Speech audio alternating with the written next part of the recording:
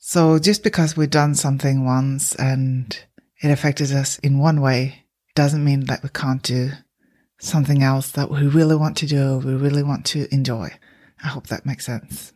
But being highly sensitive is not an excuse for us not to go after what we want.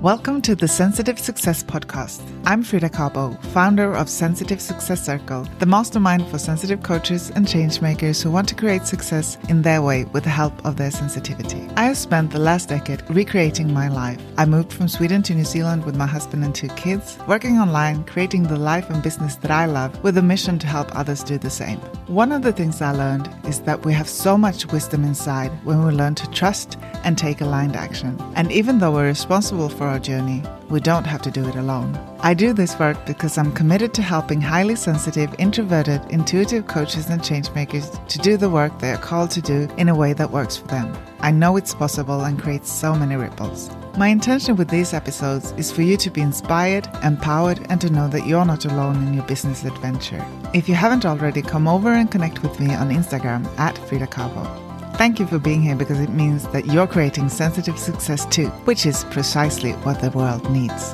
Welcome.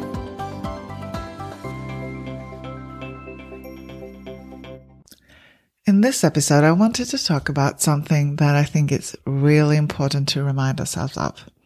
Being highly sensitive is not an excuse. It's not an excuse not to do what we want. It's not something to see as a hinder for us. Rather the opposite. It reminds me of this article about sound or noise, that there can be two people listening to the same sound or the same noise at a high level, and one enjoys it, the other one doesn't. And you see that one who doesn't enjoy it is more likely to get hearing damage, while the one that enjoys it is much less in the zone of getting a hearing damage.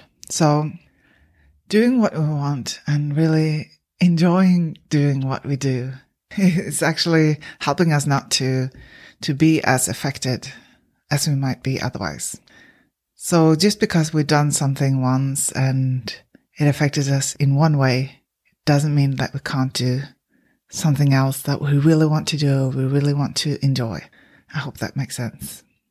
But being highly sensitive is not an excuse for us not to go after what we want.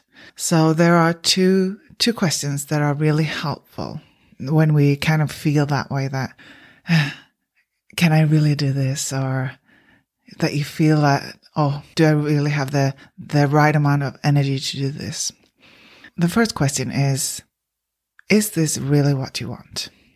And I don't mean that in a self-doubting way. Is this really what I want? La, la, la.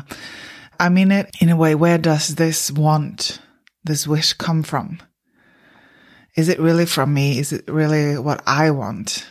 Or is there someone else that is imposing it on me? Or do I think it's what is expected from me? So really go with that curiosity of seeing, okay, where does this come from? Is this really me? Is this really what I want? Or is this someone else? Or is it expectations? If we're really not sure if that's the right way to go, we can ask ourselves, instead of asking, is this the right way? Is this the right way? Or is this really what I want? We can ask, if that puts too much pressure on the question, or if we just don't know, we can ask, will I learn something from this that will lead me towards where I want to go? So will I learn something from this that will help me towards my goals? Or will I learn something from this that I want to learn? Because many roads lead to Rome, as we say in Sweden. I don't know if you say that in English, but yeah, many roads lead to Rome. Like, success is not a straight way towards the big goal, and then there's only one way.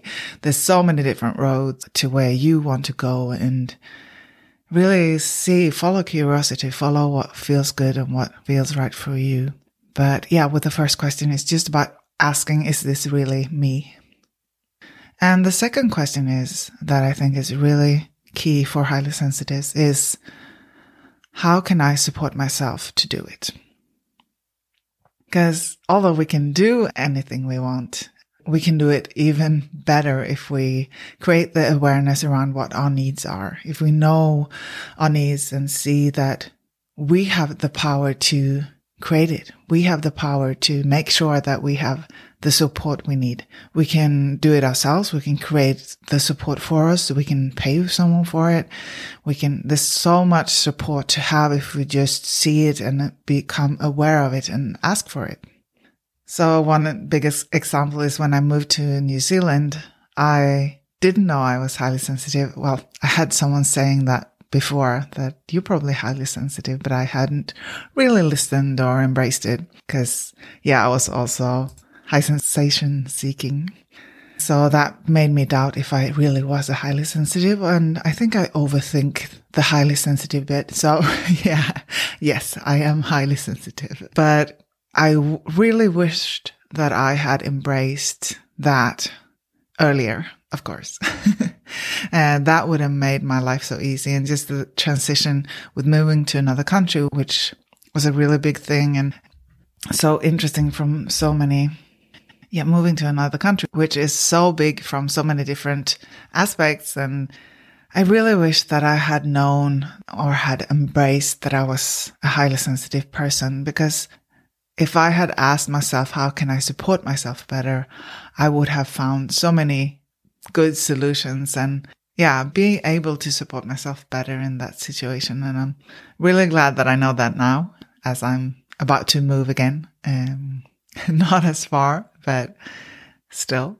But now I know that, I am a highly sensitive, and doing the summit that I'm doing now as well, and the business. There's so many tweaks I've done to support myself better. So I think that's really the key question when we are highly sensitive, and when we can embrace that and really, and if you're not sure, like me, maybe you're overthinking, or maybe you're actually feeling like, oh, maybe I'm not. That's totally fine. It doesn't really matter, because everyone needs to support themselves. And just play with the thought, if I was a highly sensitive person, if it was true, what would be the difference? How would I support myself better?